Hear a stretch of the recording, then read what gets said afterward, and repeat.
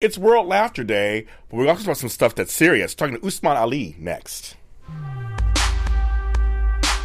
You are tuned in to Black Hollywood Lives. Breaking into. Cockroaches in the ratchet.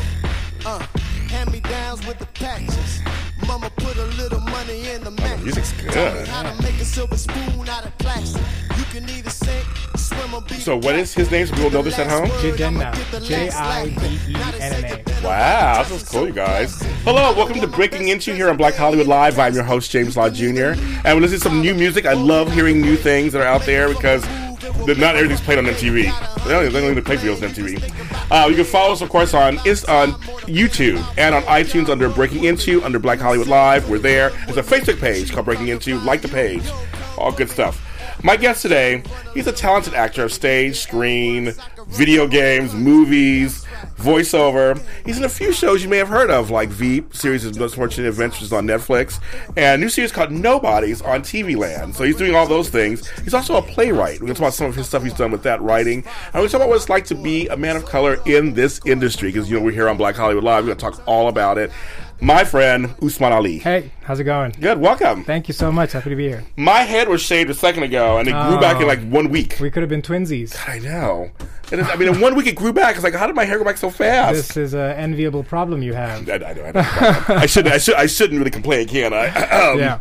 Yes. Now, wait. So you were from Swaziland? I was born in Swaziland. Yeah, that's wow. correct. Yeah.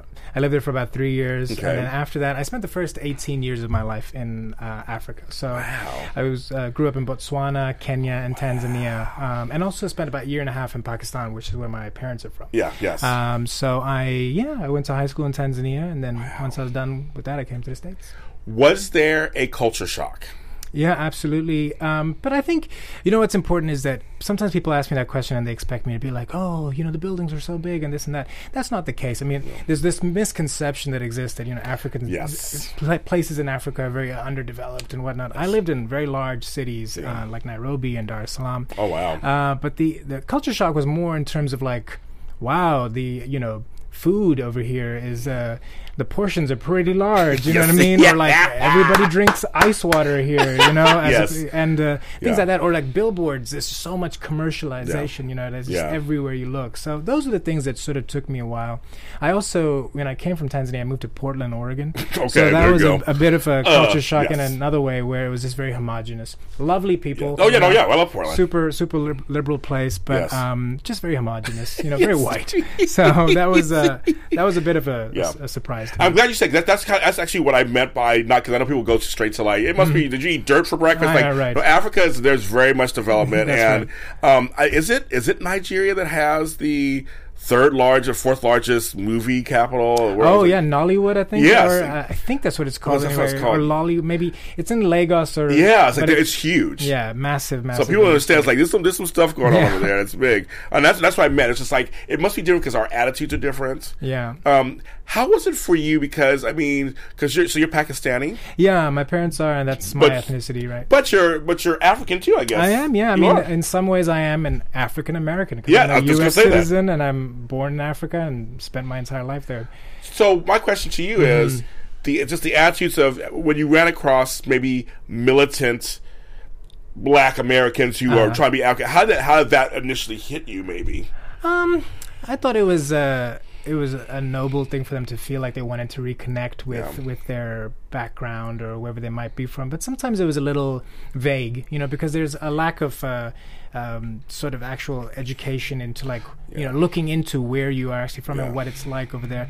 And there's always a very interesting relationship between, Black Africans from Africa and Black African Americans. Do you know what I mean? Like there's still a level of, you're still an American at the end of the day to a lot of African people, So it was interesting. I've experienced quite a lot of different sorts of people over here, and they're either misconceptions or preconceived notions of what Africa is like. What do they say when they see you most of the time? What are some of the reactions they think you are? People think I'm Arab more than anything else. That, do you know what I mean? And often, and it's, interestingly, I came to this country a year before 9/11. Oh, wow. It was a different time then. I'm sure, yes. And then right after 9/11, things changed quite dramatically. So there was almost this I would even say I was, before 9/11, I was almost invisible to people. Like, I was just like this minority that didn't really exist. You know what I mean? Yeah. Like, they didn't know much about me. Some people thought I might be Indian. Some people, Okay. do you know what I mean? Yes. And Indian makes sense because Pakistan is pretty much India, you know, in a lot of ways. Yes. But it's, but then after 9/11, it became like this, I always say to people that 9/11 is like the birth moment of what my ethnicity is to white people. Like, that's what we were born out of. Do you know interesting. What I mean? That's interesting. Yeah. And that's how we were sort of perceived in television and film too. Do you know what I mean? For so long, for example, black African Americans, you know, slavery is like the defining beginning moment, you know, the birth narrative, quote unquote. And so much what we see in the media was black people being portrayed as slaves, and that's sort of that journey. And so for us, it's almost like 9/11 and this terrorist attack is this moment where we become part of the consciousness of the United States, and people have this, you know, this idea that's completely, you know, miseducated, I would say, about who we are. And that's why initially those first, well, even right now, you know, how we're shown on television is either as like terrorists or those sorts of things. And we're going to talk about some of your work, because you do talk about your work.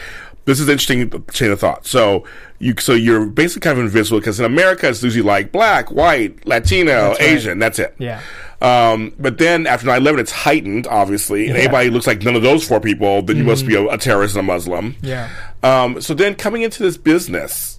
So when did you come into this? Did you come in right after that, or I mean, was there some time period between then? Well, you know, when I was a kid, I kind of always knew that I was going to be an actor. I mean, or in the arts in some way. I always was interested in doing like educational outreach through the arts. That was my whole thing, and that's kind of what took me to Chicago, which is we can talk about. Yeah. But I think I always wanted to be in the theater. I wasn't necessarily interested in television and film initially. You know How funny! I mean?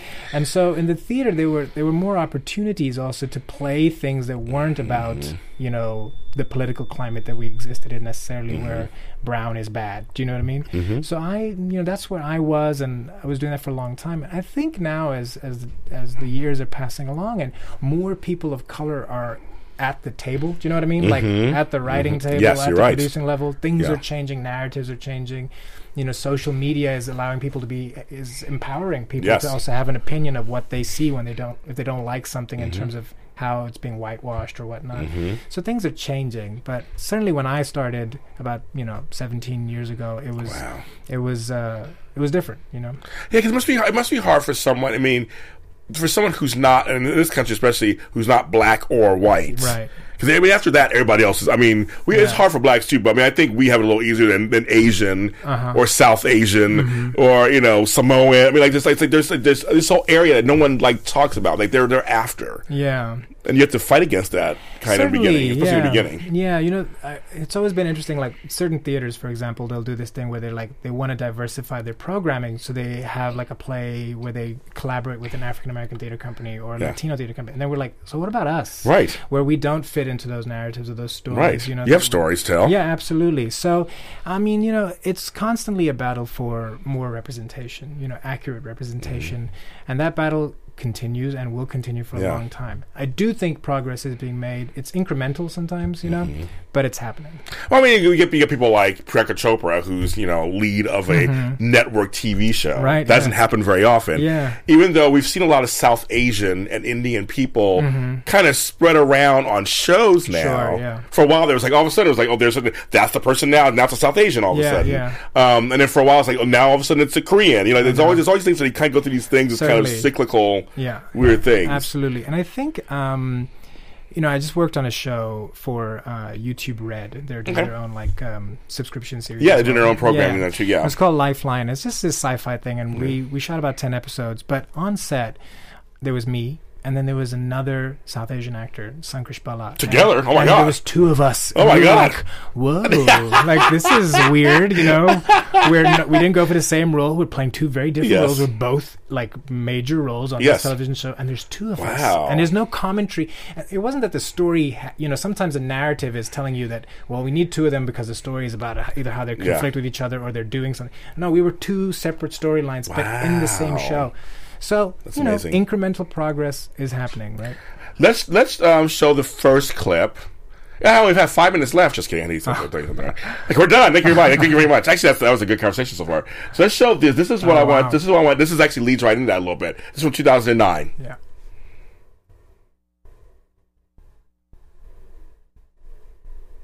America's ready for the first organic, non-hydrogenated soy, partially sun-dried, distilled natural spring alloy alternative green. Polycultural, polyamorous. The first multi-tried by mono-minded for the first. Vegan-friendly, pro-life, all choice. All satellite 24-hour digital to finally run this nation like an assembly line. Is America strong enough, mature enough? Has it healed? Has it lived in a grass hut? Has it been in the Peace Corps? Denounced its upbringing and grown a longer beard. Has it sang loud enough for the judges? Has it completed the physical requirements? Can it walk the runway? Can it lose the weight? Is it ready for the first self-propelled? Self-medicated. Self-aware. Self-loathing, can it handle the impact of a full-fledged, wavering, moderate neutralist with right-wing tendencies and a sympathy for 1960s beach films? Is it ready? I say that America couldn't be more ready. It's a UFO sighting, Miley Cyrus obsessed, fried bucket of chicken, P.T. Barnum and Bailey circus. Would elect a donut if it promised cheaper gas. Hip-hop lock. Slash burn, Cut, run. turn the other cheek, bite off the nose, and disco ball non-stop. I love that. And that's 8 so years funny. ago. Wow. Like literally, this March. So we're in May. That's 8 years ago. Oh my God. When you look at that, what did first things come to mind? Oh, wow. You're smiling and stuff. So at least you're smiling. You're smiling. Everybody, you're smiling. Yeah, first of all, I had the chance when I did that to work with two incredible slam poets, and Idris Goodwin and Kelly Zenyitzai, Kelly's in New York, Idris is now, I think, in New Mexico, like working as a professor, and a playwright as well. But just working on that and seeing that now, I'm like, wow. I would be interested to see what we would come up with in this day and age, today, because that was very much, we wrote that piece and a few other pieces together. We had the show called American Ethnic in Chicago, sort of dealing with the idea of ethnicity and lack of representation on television, right? Yes. It's interesting that 8 years later I'm still having this conversation. Okay, with you, what a shame, right? But I see that now, and I just wonder how we would change that up with living in Trump's America. I'd be curious too. Yeah. It's like I do spoken word, and I just released my first book of poetry. It's on Amazon. Cool. I was thank you. I had to be very vulnerable to put it on Amazon and like sell the book. It was very interesting. There's been some nice response to it. But I love that form of expression. Yeah. I go to the New Rican Poet Society in New York. I love that place, and I'm part Puerto Rican and everything, so I love the whole thing. And I just love how you really can get a lot across. Yeah, and then we can and in one like slam, you can make somebody laugh, cry. Chortle, get serious, get quiet. I mean, like, I was laughing, I was looking, I was like, plus visually, looking at the three of you visually was very interesting. How interesting, right, to see an African-American man, an Asian-American woman, and myself as well in there, all together. Yeah. I mean, slam poetry for me, when I started doing that in college, and I was working with a hip-hop theater collective in Portland, Oregon, then I went to grad school in Florida, actually, and over there I started up a hip-hop collective as well. Wow. Yeah, and we used to sort of, collaborate on works in terms of creating lyrics that sort of dealt with the issues that we were seeing as young people of color around us. And I find that sort of work to be incredibly fulfilling for young artists. For me, it gave me a voice, and in some ways, saved me from a lot of things. Myself, from it just allowed me to have an avenue where I could express myself pretty succinctly too. Because that's the thing. Slam poetry can be expansive, but you get a lot across in and maybe like a rhyming couplet. It's Shakespearean in that way as well, because you're getting so much in there, and people are responding to it so differently. But I haven't done that in a while. I used to perform at the Green Mill in Chicago, which is a fantastic sort of, some people say, the birth of the deaf poetry movement, the slam poetry movement. Yeah. But yeah, Chicago's a great time for that sort of thing, and that's where we did that, American Ethnic. I just, for me, it saved me also, because I'm a painter, and that's one form that helps bring stuff out. But for some reason, writing something down, and choosing how I want to say it, right.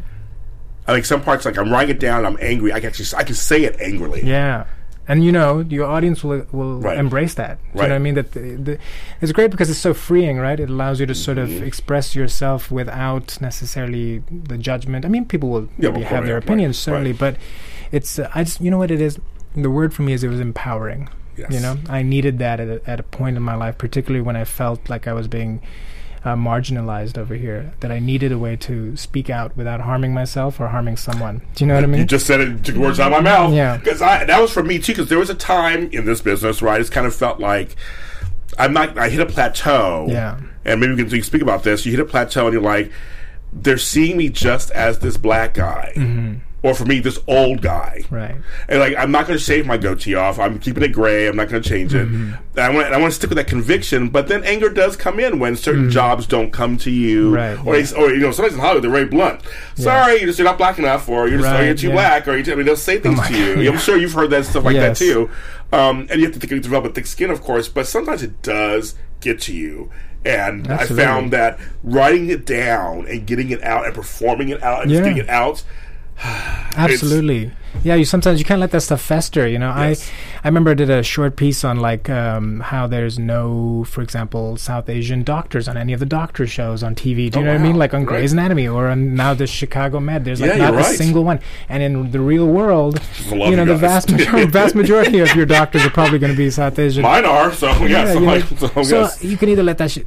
Excuse me. That's why we're talking real. That's okay, you can either let that fester, or you can let it out and in a creative form. And that's what it was for me, was allowing myself to sort of get it out, just put it out there.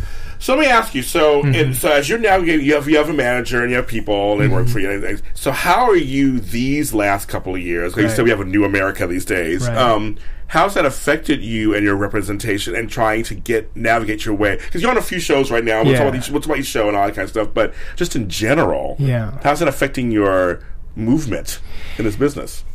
You know what? I was smart enough, I suppose, early in my career to make it clear to my representatives what I would do on television and film and what I wouldn't. Okay, good. And for me, having that clear line of conversation with them was really important. My agent is like a small Chicago boutique agent, even today, even out here in LA. And oftentimes people are surprised by that.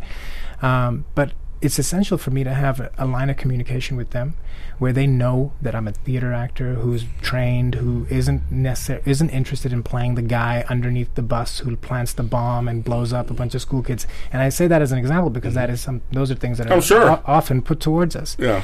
So establishing that early on for me, yes, did I lose jobs and was I broke for a while? Absolutely.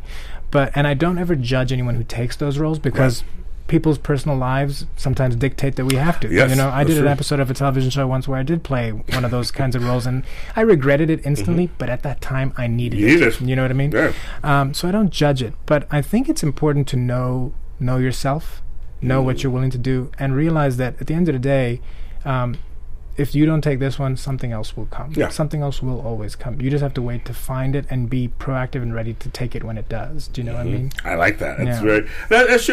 So we're not saying, no judgment to anybody who does the things that we don't want to do. Like I said, everybody has their own lines they draw in the sand. I just, for you, like I said, for me, it's just figuring out, because you have this conviction of certain things you don't want to do. You have to navigate this business a certain way then. Yeah, absolutely. Obviously. And again, I just have to stress, sometimes it's not important about, there's people like, well, you should be with a really big agency. And I'm like, well, those guys might completely lose track of me. They might be like, well, why don't you want to do this? I don't want to have to go through those conversations again that I've had where it's like, these are the reasons why I am the way I am and what I'm willing to do.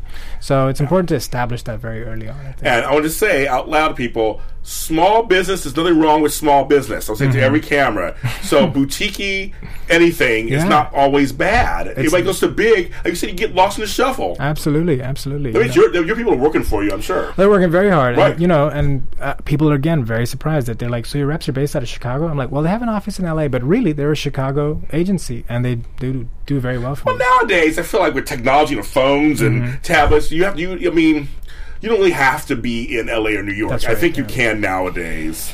Yeah, I think work around it on some level. Yeah, I think you could certainly, particularly in the beginning, like when I was doing a lot of theater in Chicago, I would do some television too, and it would be out of Chicago or New York, and I steadily built up a resume of credits. And then when the time felt right, when I had certain momentum, then I came out to Los Angeles, And so that worked for me. That way. I think that's totally fine.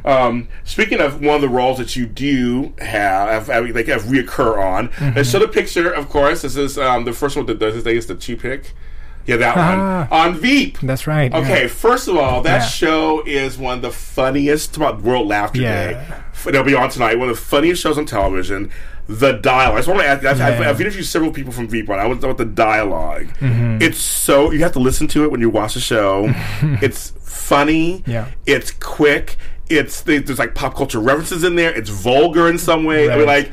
like, your character's fun. That's how I first noticed you was on there, of course. Yeah, I mean, I was in season 5 and Yes. a couple of episodes, and it was a quick introduction of who I am. And Yes. I come back now in season 6, which just started airing, and it's Yes. a really nice character arc that they've given me for Good. like a few episodes. So I'm really excited for people to see that. It'll start. My episode starts, I think, May 21st. Okay, Or so coming up this month. so it's really great. But working on that show, I mean, it was a funny thing. I was a big fan of the show for the longest time. I loved it. I have a couple of friends who were like, "Oh my god, it's the best comedy on TV. It's the best show. Everybody's It's the good on best it. show. Everyone's Everybody's on great." it.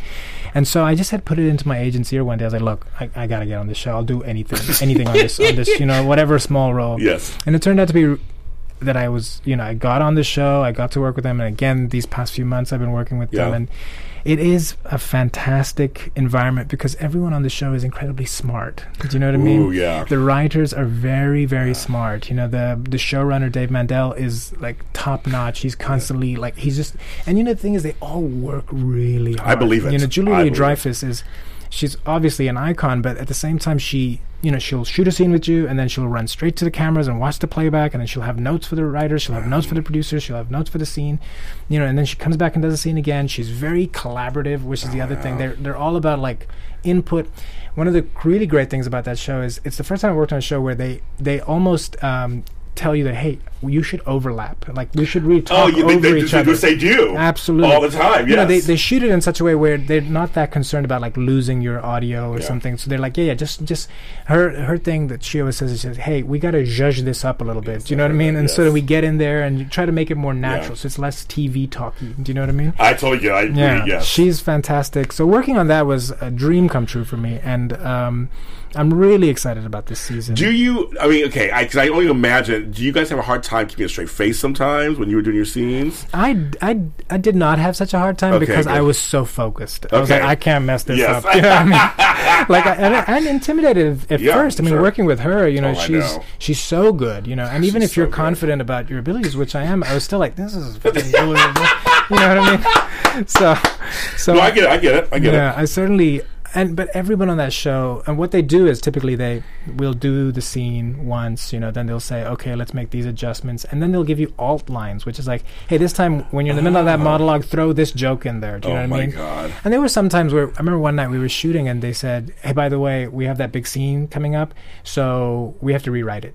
And I was like, okay. And then we sat at the table with the writers, and we sort of like figured out how to write the scene. It turned out very different than what it originally was. Wow. And then they're like, okay, let's quickly run it and then shoot it. So you have to learn it like right on the fly. Yeah, on the fly. So, and it's surprising when you're under that kind of pressure, your brain just clicks into probably gear does. and you can get it down. Yeah.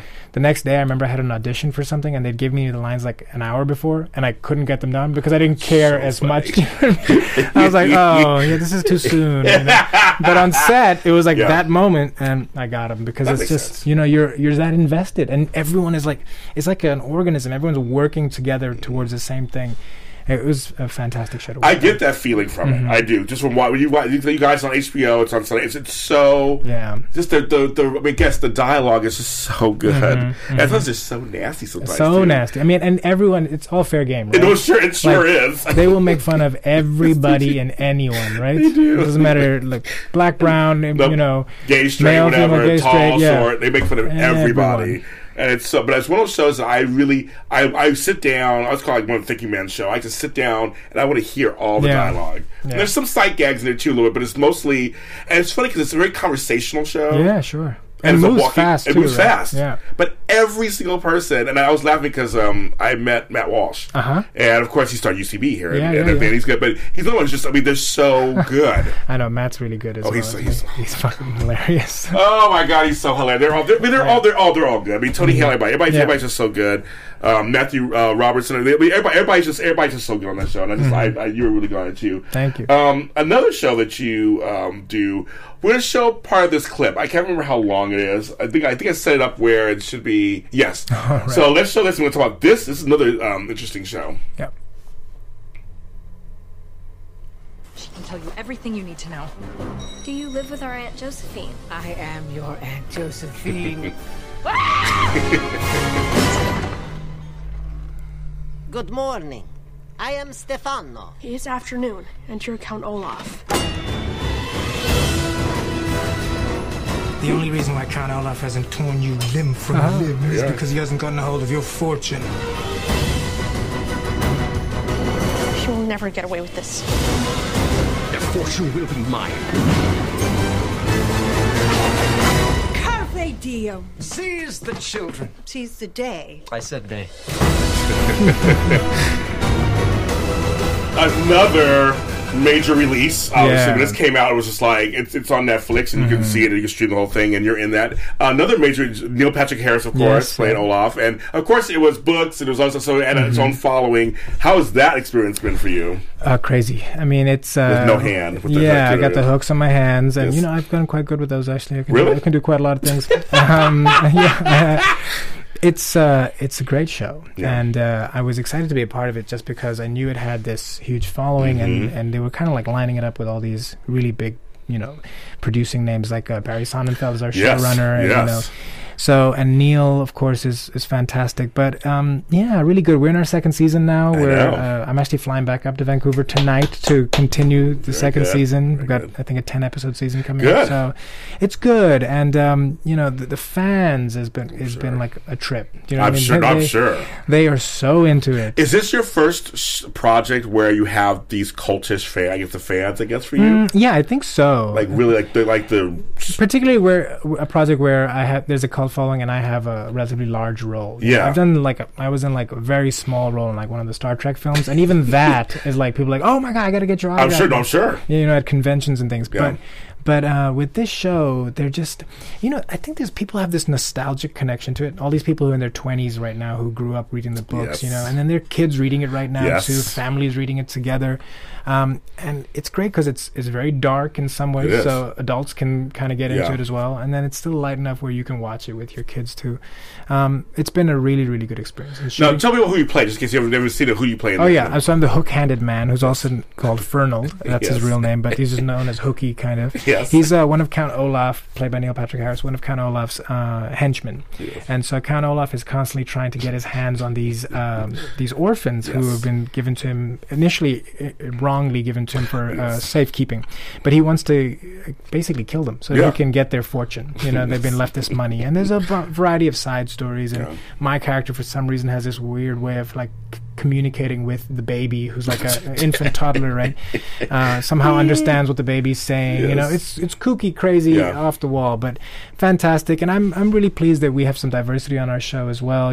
There's myself, there's Alfre Woodard is fantastic. Asif Mandvi from Daily Show. Yes, I saw he was like, oh my god, I love him too. Yes. Yeah, he was in a couple of episodes playing a great role. And then K. Todd Freeman, who's a Chicago-based, well, actually New York now, theater actor and also done television film, has a great role of Mr. Poe, who's a fantastic banker role. And he, so there's us there playing those roles, adding a bit of color to it as well. And going back to that whole conversation about representation, it's happening slowly. It must be interesting because that's a binge one. That one's already done once. Yeah. So I'm sure you're used to doing episodic TV where it's like it comes out next week. Sure, next right, week. yeah. This one's all out at once. I know. I was just talking to somebody about how different that is, because when the show was about to come out, there was all this hype.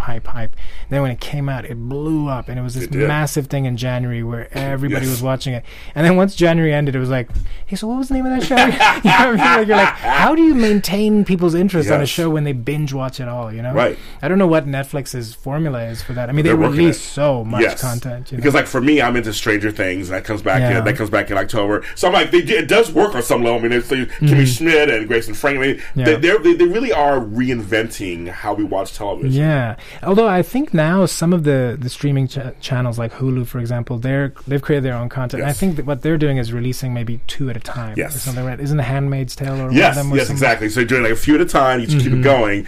But it's funny. It's still, again, you don't have to wait the next week for the next episode nowadays. Yeah. It's a very. I mean, I remember when it first started, I was thinking it's not going to work. You guys are crazy.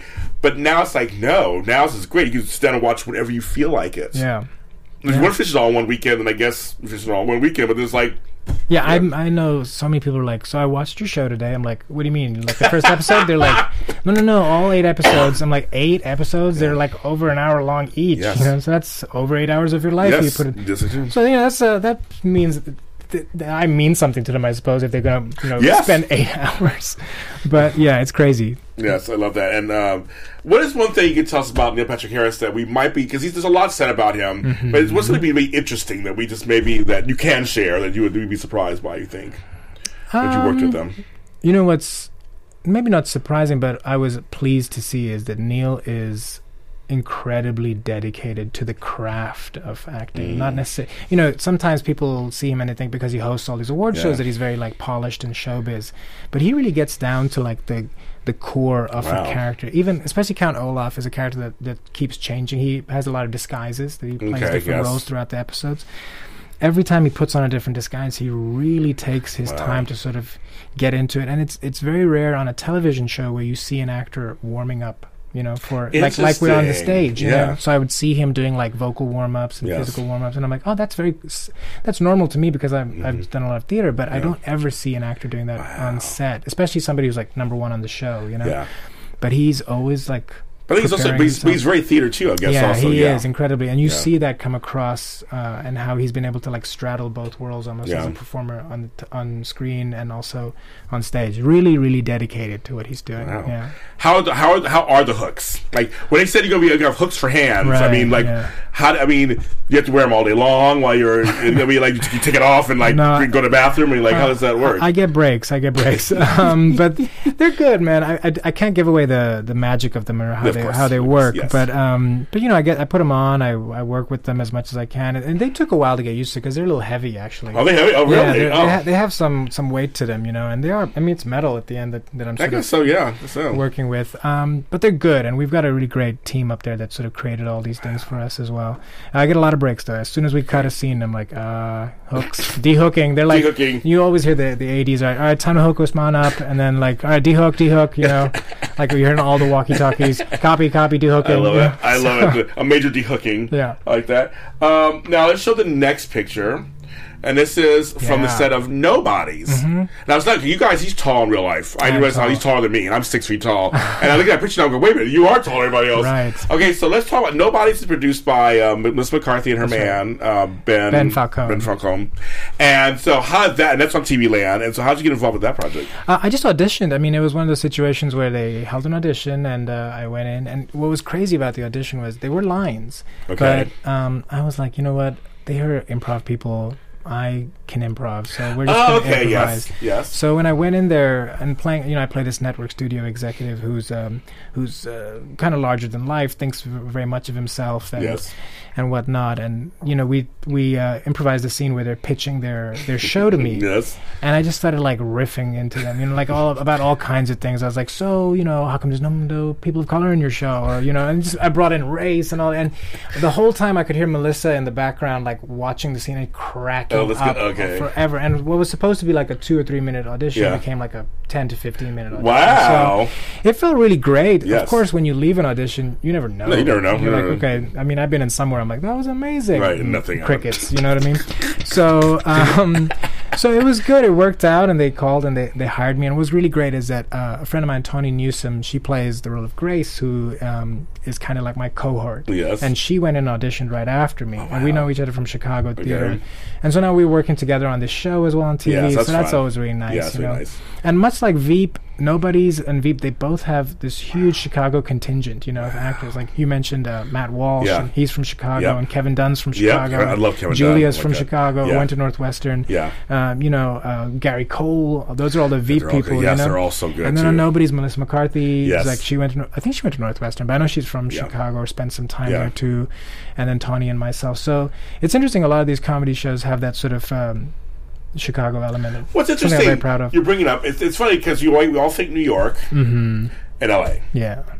Nowadays, you may think Atlanta because Atlanta's a major hub now for stuff. But Chicago really has always had a large amount of people coming out of there that permeate the comedians, writers, producers, actors. Yeah. Why do you think that is? I think Chicago, first of all, has a great improv scene, right? Okay. So they've got Second City and Yes. Improv Olympic that all started in Chicago. So they have that going for them. And a lot of comedy writers and whatnot end up going to SNL and stuff like that that's from true. Chicago. And that's been historically the case. Yeah. But also the great thing about Chicago is that there's a fantastic theater community out there that exists where really good new plays are being developed all the time, workshopped right from like the beginning. You know, I had a Wow. couple of plays that I did that, you know, one of them was called Disgrace that ended up winning a Pulitzer Prize. I was in another one that we started in Chicago called The Elaborate Entrance of Chad Deity. There was a Pulitzer finalist when we took it to New York. So there's almost like this incubator sort of environment over there. And as actors, because some of the houses are so small and intimate, and there's so much, importance put on being a good professional. You can, like in LA, you do a play, and if something else comes up, people are like, peace, I'm out of here. You can't do that in Chicago. Once you're committed to a show, you're committed to that show. They don't care if there's something else comes up. You know, they contractually write you in. Right. So there's this thriving scene where actors learn how to be working actors. You know, in New York, oftentimes I have some really talented friends who are out there, and they keep trying to get gigs, but it's a bigger pool, so they're not. You know, you become a professional auditioner. Do you know what I mean? As opposed to professional working actor. And in places like Chicago, the scene is big enough where you'll be noticed nationally if the show does well, and it's small enough where you still have the opportunities. There are opportunities available to you because you're not playing against so many more people. Do you know what I mean? So. I think it's a lot there. I mean, Tracy Letts is a fantastic. You know, he came out of Chicago. The whole Steppenwolf scene. So it's a good place, and I often say that a lot of my success that I'm having right now is directly linked to my experiences in that city as an actor, and also apparently linked in terms of who you're working with these days. Just happening. It's all the same base. One of the things I want to bring up is that you're an Obie Award winner. Oh, yeah, that's right. And congratulations on that. And and that was for something that was very personal to you, wasn't it? It was The Invisible Hand. You played Invisible Hand. Yeah, I played. So Ayad Akhtar is this playwright who wrote Disgrace, and he also wrote The Invisible Hand, and he's a fantastic Pakistani-American writer. And so he wrote this story about a banker who goes to Pakistan, gets kidnapped by this organization who see themselves as revolutionaries, freedom fighters. They don't define themselves as terrorists, or, you know. But they end up kidnapping the wrong guy. They kidnap lower, not as high level sort of bank guy as they thought. And so what happens is my character is this British Pakistani kid with a very thick English accent, right? And he comes in and he's disillusioned with being a minority in the UK and feeling like he's picked on by the police, picked on, just being brown. Which happens in the UK also, folks. Absolutely, so he goes to Pakistan looking to be inspired by something. So he joins this organization. They kidnap this guy. And then this guy says, well, look, I don't have $25 million, but I can learn how to work the stock. I can teach you how to take advantage of the stock market so that you can earn my ransom. Wow. And basically it's a great, sort of symbolism of how the West has sort of taught people, to take advantage of capitalism. Yes. And, so that in a way that all the things that we think are bad about the other, those are all things that we've actually, as Americans, as Westerners, have put on them, So it's a really fantastic play. I got to play this great role opposite Justin Kirk from Weeds. Oh, yes, he's a great actor. So the two of us really ripped it up every night on that stage in New York, and it led to me receiving an Obie Award, which was okay. First of all, how does that even feel? I mean, to win an award. I mean, because you're not in it for the awards. You're in it to act. I mean, it's great to feel. You know what it is? It's you suddenly feel validated. That some of your work is being appreciated by people that you respect. The Village Voice does the Obie Awards, and it's an award that is not steeped in glamour. It's steeped in respectability. Do you know what I mean? And people who get it are oftentimes people who are working very hard and creating something that's meaningful. I mean, that could be said about any award, I suppose. I know, but for me, it was one of the most important ones. That award season, I was nominated for a few others, the Lord Tells and the Drama Leagues, which are also fantastic. Those are fantastic awards. But to win an Obie was meaningful in a way that it's hard to put into words. It's very New York. It's very New York theater because I mean it's off Broadway, but it's still Broadway, so to speak. So it's to me that's one of the top ones you could get. Yeah, it certainly was for me. Yeah, in that field. Yeah, I mean it meant a lot to me, and again, just being there that night and when they presented the award and going up on the stage and giving me the opportunity to address my peers and also the press and tell them how important it is that these stories of people of color are being told regardless. And that character for me, what was great was I was able to get that audience to see this guy's perspective. You know what I mean? That what he's doing is logical, even though you might not agree with it. You know what I mean? Yeah. Like his beliefs are from some sort of experience, you know? Yeah. And getting them on my side.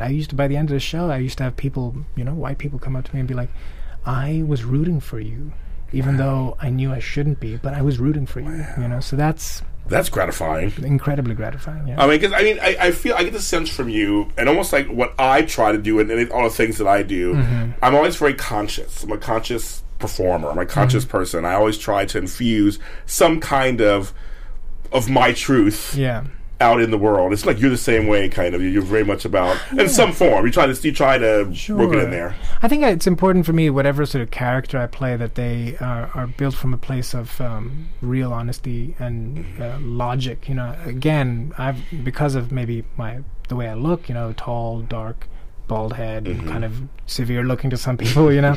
I get to play these characters who are antagonists oftentimes, you know. And I think it's important to give them a bit of myself, these characters, but also to just make sure that people can see that there's logic and that somebody who's different than you also has a reason for doing the things that they do, you know. And you may not agree with it, but as long as you understand it, that's what's important, you know. Yeah, that's true.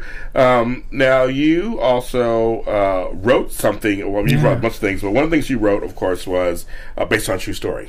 Oh, yeah. It's my research. But I find it was for Sketchbook. I find it very interesting. So tell us a little about that. Oh, gosh. So let me see now. I've written a few. I'll make you go back in that one. I'll make you go back a little bit. Oh, yeah. It was based on a conversation I had with someone, like a Facebook argument. Yes, you know, that's what you said it was. Yeah, and where we were talking about mascots and like school mascots, and I guess there was some town in California that had like the angry Arabs or something like that, and none of the people who went to that school were Arab, but they had like this like over the top like guy with a turban and angry eyes and a sword, and there was another school that had like the Indians or something, but it was like you know, this weird sort of mishmash of like Aladdin. Anyway, so I decided to just write this piece about like people confronting each other about this issue, you know, about American sports and allowing. This was also the time when the whole Redskins issue was coming up as well. Oh yes. So, you know, just a lot of my writing with that story and a few others is about like perception, right, and how people are perceived based on their ethnicity, and how you sort of challenge that, you know, and how you can sort of at least make your audience think about it. I'm not interested in making anyone change their minds, but if you're thinking about it, that's good enough. That's good enough for me, yeah. I like that. That's good enough. We're going to show also something, because it's about his diversity. Let's show this Eve Ensler clip a while back. Right? So I watch people walking down the street, and I'd be like, in her vagina, not in her vagina, in her... Oh, like Tina Turner? In, right? Implanted, illuminated, transcendent, right? Oh my God. And you know, you can actually track her career, and you can see where she literally like lands in her vagina, right? I mean, she was always in her vagina when she was in her younger years, but when she really landed in her vagina when she was in her 50s, you know, with What's Love Got to Do With It after she left Ike. And it was just like, oh my God. And I would sit in the third row of all of her concerts so that I could sort of just, you know, sort of like just, you know, osmose her living in her vagina into me, you know? Because that is what it looks like. That is what it truly feels like if you are fully incarnated in your body. I love that. Isn't that great? I know. I seriously, when I watched it, I was like, oh, I watched it like 3 times. I love that because I took away stuff. I was like, oh my God, Tina Turner wasn't in her vagina in her 50s. Like, she was like into herself. Like, she was fully. I get what the point is coming across. Even as, of course, you guys' vagina monologues. It's like Dermot McDermott's stepmother, I think it was, and also like is related to him somehow. So how'd that come to you? How did you get involved with that? So that's actually part of a one-person show written by Anna Deavere Smith. We love her. Right. Oh my God. God. It was called Let Me Down Easy, and she toured it all over the country where she played. It's incredible. It's like about 20 characters, I think, and it's about 100 pages, and they're just these lengthy monologues. God. So she toured it for a while all over the country. Eventually, she decided to finally give the rights to allow other people to do it. And so I was the first male to perform perform this. First person after Anna to perform it professionally, but also the first male. And that was kind of controversial because people were like, "What's a lot of female roles in there, and what are you saying?" But we did it, and it's a fantastic sort of piece on it's not necessarily on death, but it's about healthcare and about transitioning on to the next life that we live in. And you know, I had the opportunity to play all these characters, and I gotta say, it was exhausting because I'm sure. I was only given about 10 or 11 rehearsals to work these 100 pages, 20 characters, everything from like a rodeo riding, you know, cowboy who has, because a lot of these stories are about people who get injured or hurt, and then either they don't have the health insurance to cover it, you know, and how they went about doing that and what happened to them. There's people who've been, you know, cancer patients.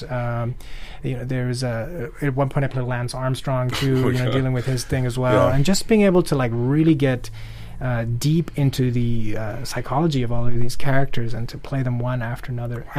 And the show is set up in such a way that you're telling a full story within on the outer structure. Do you know what I mean? From person 1 all the way to person 20. There's a story. There's a beginning, a middle, and an ending. And each of them have their own stories as well. So it was exhausting, very, very tiring. But really something I needed to do at one point. And character building. Yeah, incredible character building, you know. And being able to like, all right, how do I play a woman without being like, look, I'm playing a woman. Do you know what I mean? Like without mocking it or minimizing it. So that was a really big challenge. And I had a great director, Bonnie Metzger, who's you know, a force in the sense that she helped make sure I stayed in a place where I was respectful of everything that I was doing. So it never became about like clowning or mimicking something, you know. And the reason why I show that piece also, some of the other stuff, is that you are having a diverse experience. That I want to show other brown people out there that it is possible to have a diverse career. Yeah, absolutely. I mean, it takes a lot of work, and you certainly have to be committed to it, and you know, not give up. And sometimes it requires also going into avenues that aren't part of the norm. You know, like I think sometimes in Los Angeles, especially, people are so hell bent on like being on TV that they forget that there's so many other ways to create and be a part of something and be an artist. You know, you don't have to constantly try to get on a network show. Yes, we would like that, sure. You know, everyone wants that sort of life, I suppose, but it's important, again, I think, when you start, especially, to be an artist first, you know, and then you can be an actor or whatever it is, or you can define yourself that way. But be an artist and know what your art is and what you want to do, and that can shift and change all the time. You know, I can't remember who said this to me once, but it was a long, long time ago. But they said that, you know, we as human beings are porous people. You know, you can things come in, things come out. You know what I mean? I like that, and you should allow that to happen. So. That's certainly how I've sort of tried to live my life, allowing myself to adjust. And, you know, having lived in so many different countries and moving so much, you sort of have to be, you know, malleable in a way. And but yeah, that's I've been lucky that way. You have been lucky. Now, I ask my guests the same 2 questions. I never prep them in advance. But every single guest who's been on the show has answered the same 2 questions, Usman. Okay, so be ready. Okay. I'm all about language. And so one of the things I want to ask you is, what is one word that we should not say anymore? One word that we shouldn't say anymore? Yep. Take it out of vocabulary. Take it out of vocabulary. One word that we shouldn't say anymore. I would say... Oh gosh, that's a tough question. Like, you work for it. You come on the show, you're like, you work a little bit for it. You are making me. Because I just believe that language can hold us back. It can propel us forward. It can move us sideways. I mean, language is people say word's just a word, but in some ways it isn't. And what you say to yourself sometimes is equally as important as what you're hearing to move you forward or change your mood or. I guess, you know, I think language is constantly evolving, and certainly it's important that we don't police it. I'm not saying you're policing it, but you know what I mean? But I suppose one word that's always like made me feel a bit uncomfortable is the word colored. Yeah, me too. I mean? Me too. Know, like, not just, and I think people sometimes don't realize why, but it's the idea of colored.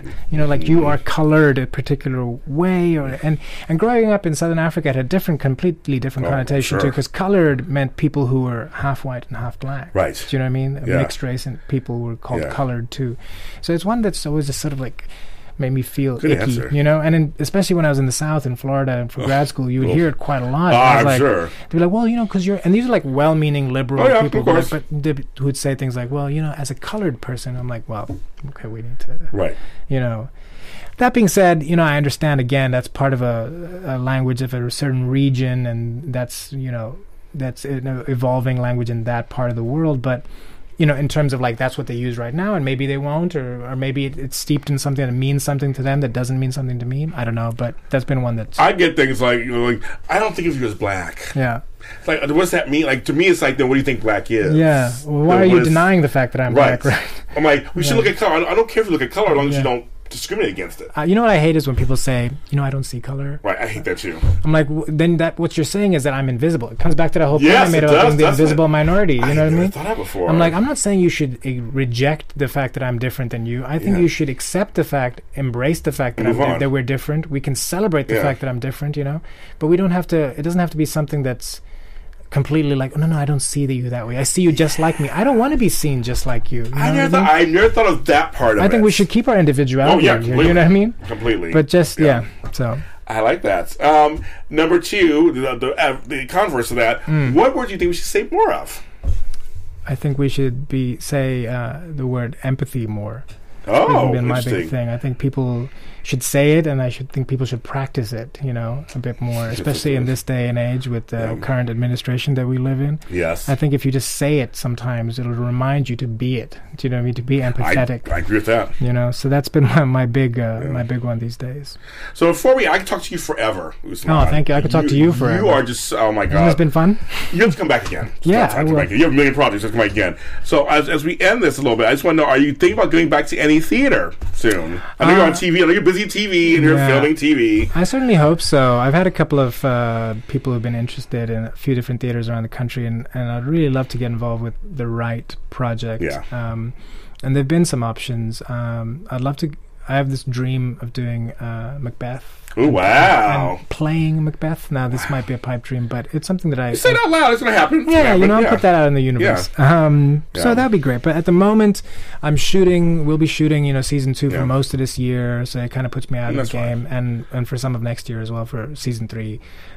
He's working, folks. I mean, we're happy about that. He's working. Yeah, but I just want because you love theater. I do, and it's something I certainly want to go back to. I'd love to experience some good theater in LA. I mean, I've done some. I've worked at the Geffen and at the Falcon, which is a smaller theater.